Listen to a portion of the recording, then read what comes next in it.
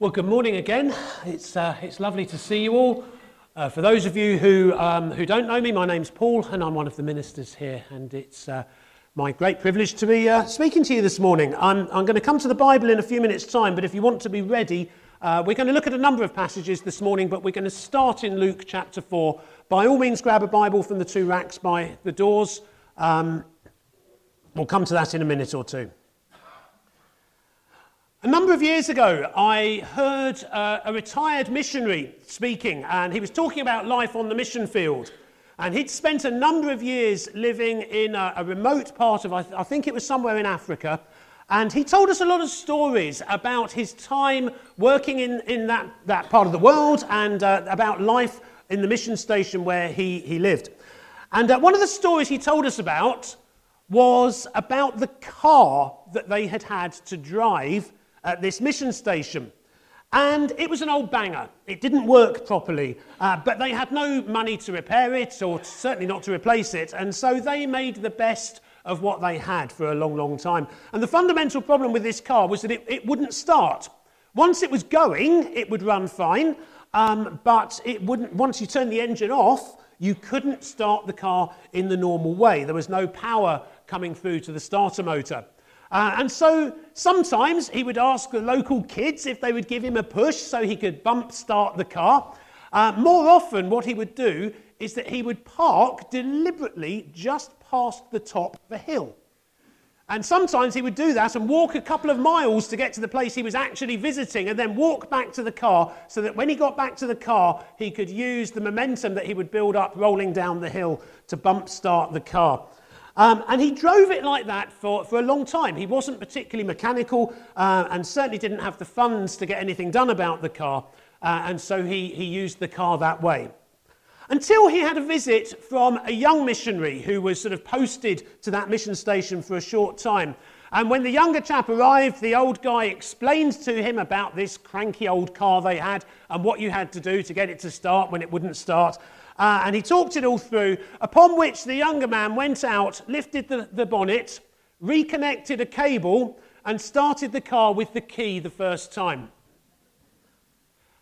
Imagine spending all that time with all the power available and never knowing how to access it. Imagine spending all that time making excuses for why you weren't seeing the power you should have been seeing. When I went on my sabbatical last year, my objective for the research that I was going to do during the time that I wasn't here was kind of born out of a sense of believing that maybe God has more power, has more for us than we necessarily see. And wanting to find out about that and find out how to connect into it. If God's got something more for us at TBC, I want us to plug into what he's got for us. And particularly in the area of healing. For a long time I've believed that in the area of healing, it might be the case that there is more available than I have seen or experienced. And so this sermon is the first of three that I'm going to be talking through in the next 4 weeks. We've got a week of something different next week, but I'm preaching 3 sermons, partly as a way of sharing a bit of my own story, my own journey, and feeding back to you some of what I've learned on sabbatical, some of how God's challenged me and spoken to me during my sabbatical, partly as an invitation to each of you to join me on what I believe is the adventure that God wants to take us on in discovering what more he has for us. But over these 3 Sundays, what I want to do is I want to explore 3 questions. I'm not going to say answer 3 questions because there are some things in these questions that we can't answer, but I want to explore 3 questions. The first one for this Sunday is, how important is healing? The second one for 2 weeks' time is, what about when healing doesn't happen? I don't want to brush over the fact that the subject of healing is an immensely painful one, because all of us, I suspect, have prayed for people to be healed and it hasn't happened. And we can't just brush that aside and pretend that's not the case. We need to wrestle with that. We need to be honest about that. We need to talk about how we feel about that. And so in 2 weeks' time, I'm going to be exploring the question, what about when healing doesn't happen? And then the third of the 3 sermons, I'm going to be looking at the question, how do I join in? If God is in the business of healing people, at least some of the time, what do we do about that? How do we join in with what God's doing? Let me start by saying this. I believe in a God of miracles. Central to my faith as a Christian is a belief in an all-powerful God who acts in our world and who is not restrained or constrained by the natural laws of this world. And if I'm truly honest, I find it hard to make sense of a Christian faith that doesn't believe in a God of miracles. If God was inactive, or if God was helpless to act outside the natural laws that he created, what would be the point of prayer?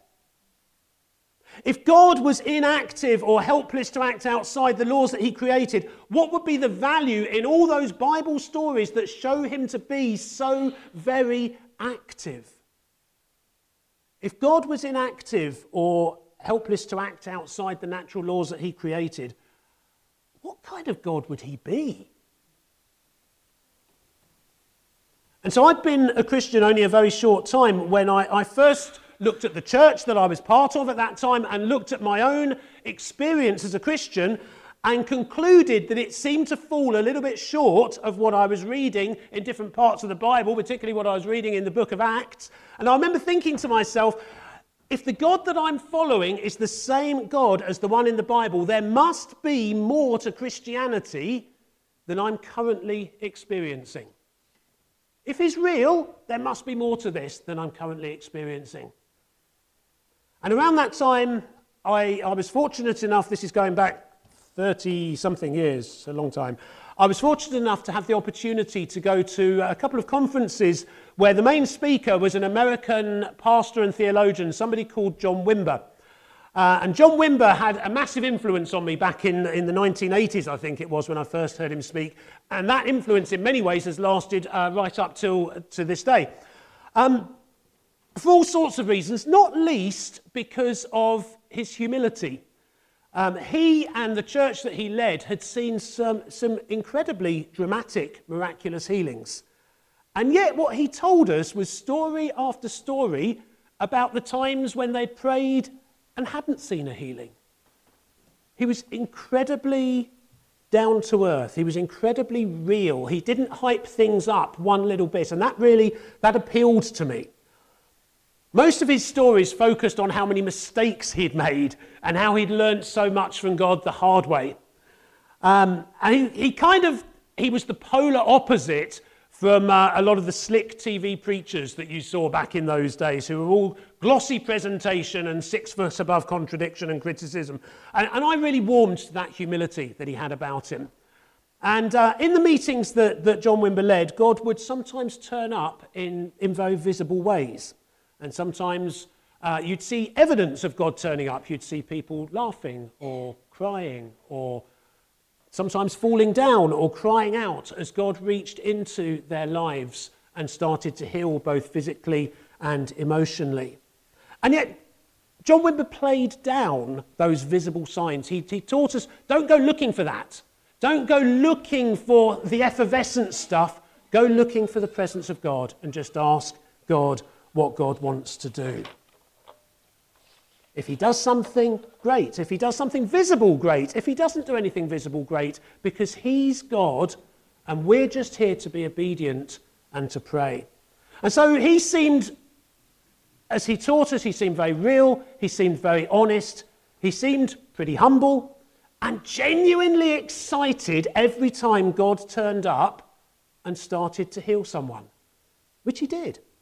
And what I was taught back then, so this, as I say, this is going back to the end of the 80s and the beginning of the 90s, that stirred up a hunger in me to see God's power at work, to see what God wanted to do and to be open to everything that God might want to do through me and through others around me. And that hunger has only grown over the years. That's why I went to study what I went to study when I was on my sabbatical, that ongoing sense that maybe there's more that God wants to do than I've yet seen.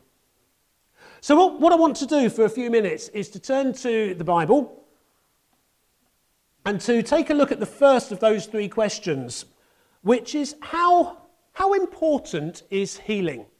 And by that, I don't mean how important is healing to me or to you, or even how important is healing to somebody like John Wimber. What I mean is how important was healing to Jesus in his own ministry, and how important to Jesus is it that there is that ongoing ministry in the life of the church today. So not how important is it to me, but how important is it to him? Are there any occasions in the Gospels where Jesus gave us a hint, if you like, as to what his priorities were? He did so many things, but were there times that he gave us an insight into what was most important to him? Actually, I think there are a few. And as I said a few moments ago, we're going to start in Luke 4, but we're going to look at a few different places. The first goes back to the very start of Jesus' ministry on earth. And this happens right after he had been baptized, and then he went into the desert where he was tempted by the devil, if you know that part of the Bible. And then after that, he went back to Nazareth, which was the town where he'd grown up. And reading from Luke 4. And he taught in the synagogue there. This isn't reading from Luke 4. This is my introduction to reading from Luke 4. He taught in the synagogue there, which is probably the earliest record we have of anything he taught.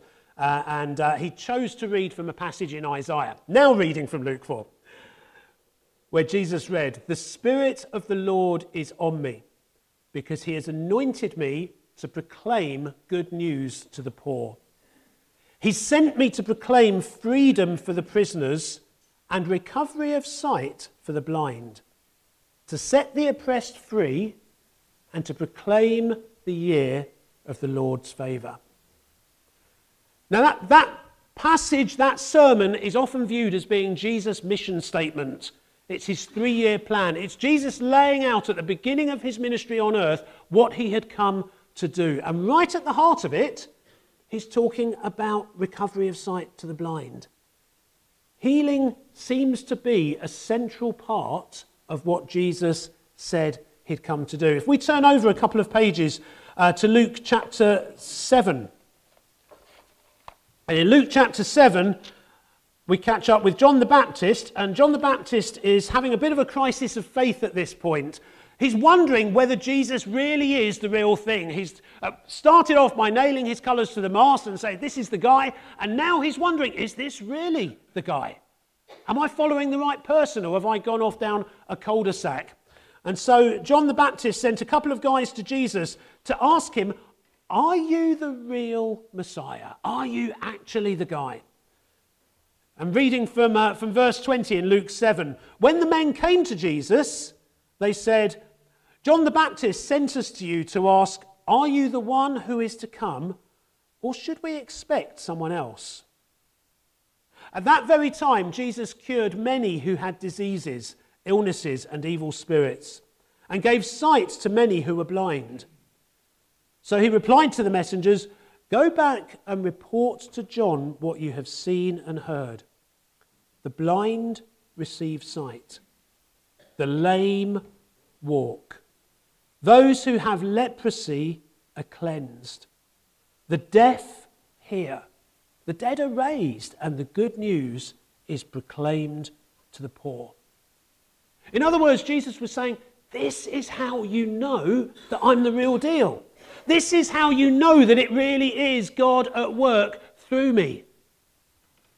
The blind receive sight. The lame walk. Those who have leprosy are cleansed. The deaf hear again. So healing people was at the very heart of Jesus' understanding of who he was and of why he had come to earth. We're going to stay with Luke's Gospel and turn over again to Luke chapter 9. And when Jesus had called the 12 together, it says, he gave them power and authority to drive out all demons and to cure diseases. And he sent them out to proclaim the kingdom of God and to heal those who were ill. So clearly this wasn't going to be, healing wasn't going to be Jesus' private parlour trick that was just for him. It wasn't something that only he could be involved with. His training program for the early church, if you want to think of it that way, started with him giving his followers authority and giving them a command. Go and heal the sick. That's what he told the 12 to do. Go and heal the sick. And if you look just a chapter later at the start of Luke chapter 10, Jesus then appointed 72 others. So now we're up to 84 people that were following him that he'd given this kind of command to. And in verse 9 he says, heal those who are ill and tell them, the kingdom of God has come near to you. What about beyond that? Perhaps this whole healing thing in the New Testament was limited to Jesus and to his immediate followers, those people that actually met him and spent time with him. Was it sort of a big, if you like, launch event for the kingdom of God, but something that was going to be just for that time?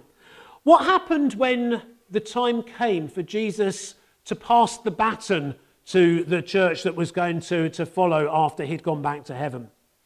What did Jesus say to them? Well, at the end of Mark's Gospel, you don't need to turn to all these verses because I'm bobbing about a bit in the New Testament. At the very end of Mark's Gospel, Jesus tells his followers, so this is just before Jesus goes back into heaven, Jesus tells his followers, go into all the world and preach the gospel, and these signs will accompany those who believe. And then he gives a whole list of signs, but finishes with, they will place their hands on sick people and they will get well.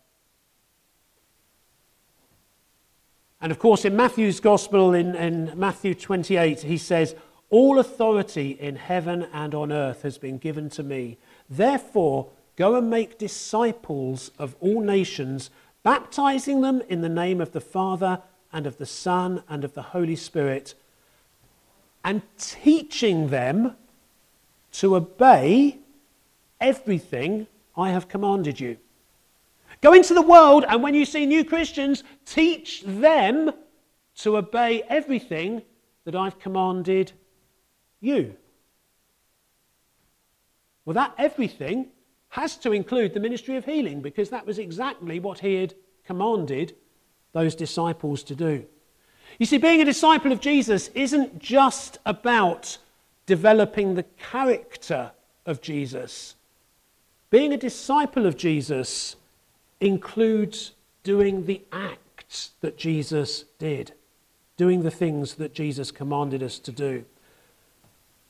And it's hard to avoid the conclusion that that includes praying for people who are sick and asking God to heal. It's hard to avoid that conclusion if we're going to be obedient to that command. And I don't believe that an honest reading of the New Testament allows for the possibility of a powerless church. Can I say that again? I don't believe that an honest reading of the New Testament allows for the possibility of a powerless church, nor for the possibility of a powerless Christian life. And over the years, people have invented a God who can't, and a God who won't, and a God who retired from public life when the Bible was published, and a God who moved away into embarrassed seclusion when we discovered science. But none of those bear any resemblance whatsoever to the God of the Bible. None of them do. And quite frankly, none of those are worthy of our worship. And I think all of them have probably arisen out of people's attempts to explain away why it was they weren't experiencing God's power in the way the Bible seems to describe. Now, I am absolutely not an expert in healing, but what I realised afresh, because God's challenged me about this in the past as well, but what I realised afresh during my sabbatical is that I'm not prepared to settle for excuses in my own life and in what I teach from the front here. I believe in a powerful God. And I believe we need to wrestle with those questions because, no, we don't see healing every time we pray for healing. I wish we did. We don't. But that can't be enough of a reason for us to walk away from what I believe we're commanded to do, which is to pray for the sick and to love people and care for people whether or not God heals them. And we're going to be talking a lot more about that in 2 weeks' time. But I'm not prepared to accept excuses or make up excuses for why I'm not seeing God working in my life in the way the Bible tells me I should be seeing. I've got L plates on when I talk about all of these things in every sense, but I'm not willing to live a Christian life which resembles parking a car at the top of a hill so that I can get a running start and ignore the fact that I'm not seeing the power of God working in my life. I'm not prepared to live with that. And I don't know what God will do. I've got no idea what God will do. In some senses, it's God's business what he chooses to do, not mine. My business is to be obedient to what I believe he says, which is pray for people. Pray for people who are sick and ask God to do what he wants to do. And my hope is that some of you, maybe a lot of you, maybe all of you, I don't know, will feel that you want to join me in that and say to God, I will do this and see what you choose to do. We have a midweek youth group that we run in conjunction with another church up the road that we're very friendly with. And back in January, we were together with that small group of young people. And one of the leaders from the other church was really struggling with tooth pain. She'd been in pain fairly consistently for 2 or 3 months. And then she'd had the tooth extracted, but she'd developed something that I believe is called dry socket. Now, I don't know about these things. Ask Noel after the service. I'm sure he'll be able to explain. But she was still in a lot of pain, constant pain with that tooth. And I was newly back from my sabbatical, and I was all enthusiastic. So I said to the young people, let's pray, and let's ask God to make her better. And the young people prayed. Now, young people always have more faith than you. If you've ever got something going on that you want prayer for, find a young person and ask them to pray for you, because they're not as jaded as maybe the rest of us are. They've always got loads of faith. And so we prayed. And then once we'd prayed, I asked her, so did God do anything? And she said, let's wait and see. Now, I'm going to be honest, I was really disappointed, because I know, I've been doing this sort of thing a while, I know that let's wait and see means maybe I'll get better naturally in the next 3 weeks and we can say, oh, God healed me slowly. And I honestly, I was disappointed because I don't like cop-outs. But 2 days later, we have a group chat for the young people. She messaged the group and said, the pain actually went away as you were praying. But I was worried that it might come back, so I didn't say anything there and then. 2 days later, after 3 months of pain, 2 days later, the pain hasn't come back at all. God healed her. God's good, isn't he? God's good. So here's what I really want to say today. One thing that I've learnt repeatedly during my sabbatical is that there is just one non-negotiable qualification for being involved in praying for people and seeing God heal them. Because, of course, it's God that heals. It's not us. None of us are healers. We don't have any power. It's all entirely him. But there is one non-negotiable qualification for being involved in that. And sure, you can go off on training courses and you can learn stuff that will make you feel a bit more confident. You can gain some experience that will perhaps raise your faith. But there is one qualification that is far more fundamental. Without this, I don't believe God will ever use you in healing people. And that qualification is this. It's the willingness to give it a go. The willingness to give it a go. It's as simple as that. And it's as challenging as that, because that willingness is challenging, isn't it? I spoke to one minister while I was on sabbatical. He told me that in his church, they regularly use the phrase 20 seconds of sustained courage.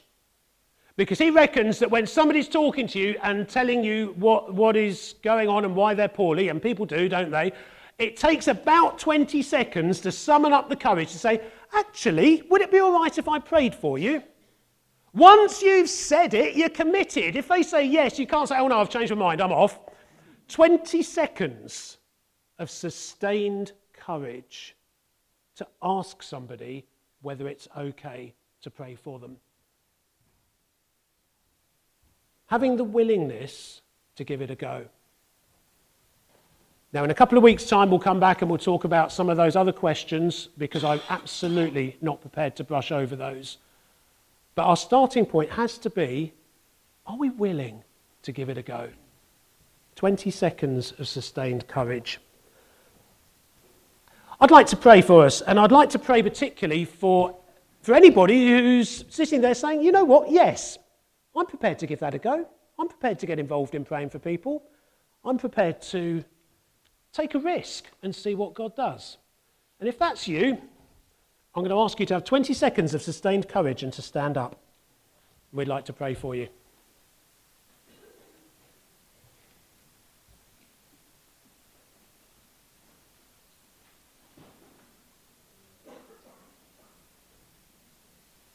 Wow, thank you.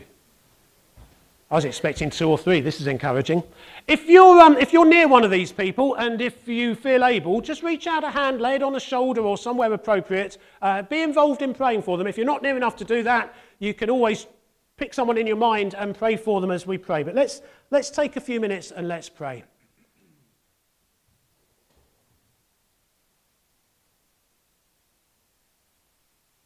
Lord, we're standing to say, not that we're experts, not that we know what we're doing, not that we've got any power, we know we haven't, but we're standing to say we're willing to give it a go.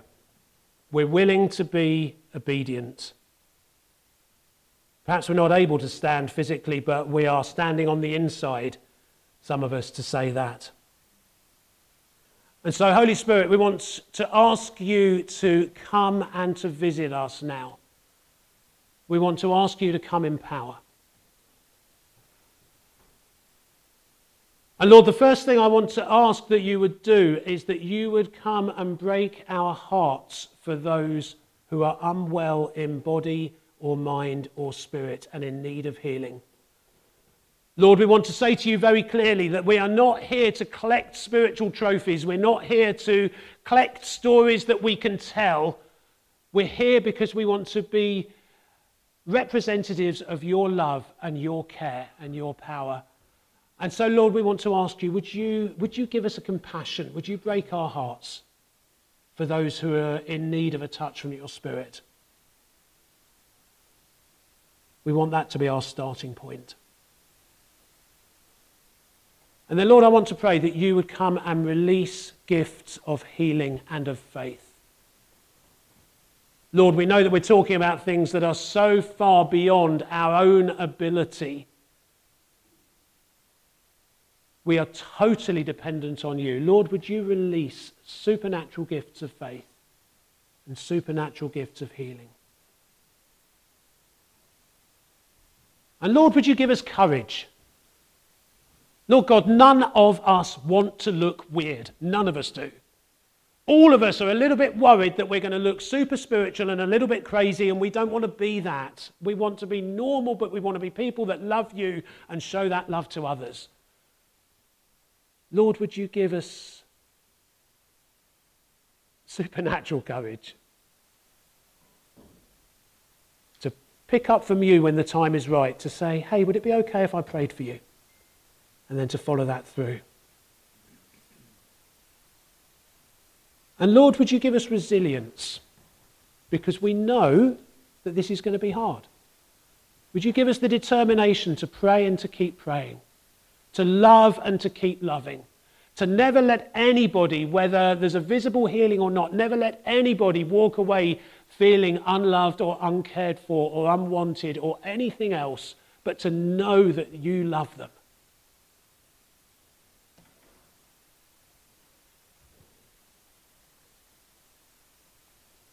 Lord, would you pour out your Spirit on us?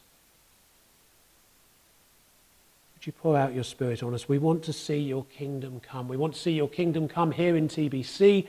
We want to see your kingdom come in Thornhill and Harefield. We want to see your kingdom come where we live and in our homes and in our workplaces and schools and friends and families. We want to see your kingdom come because you're good. And we want people to know your goodness.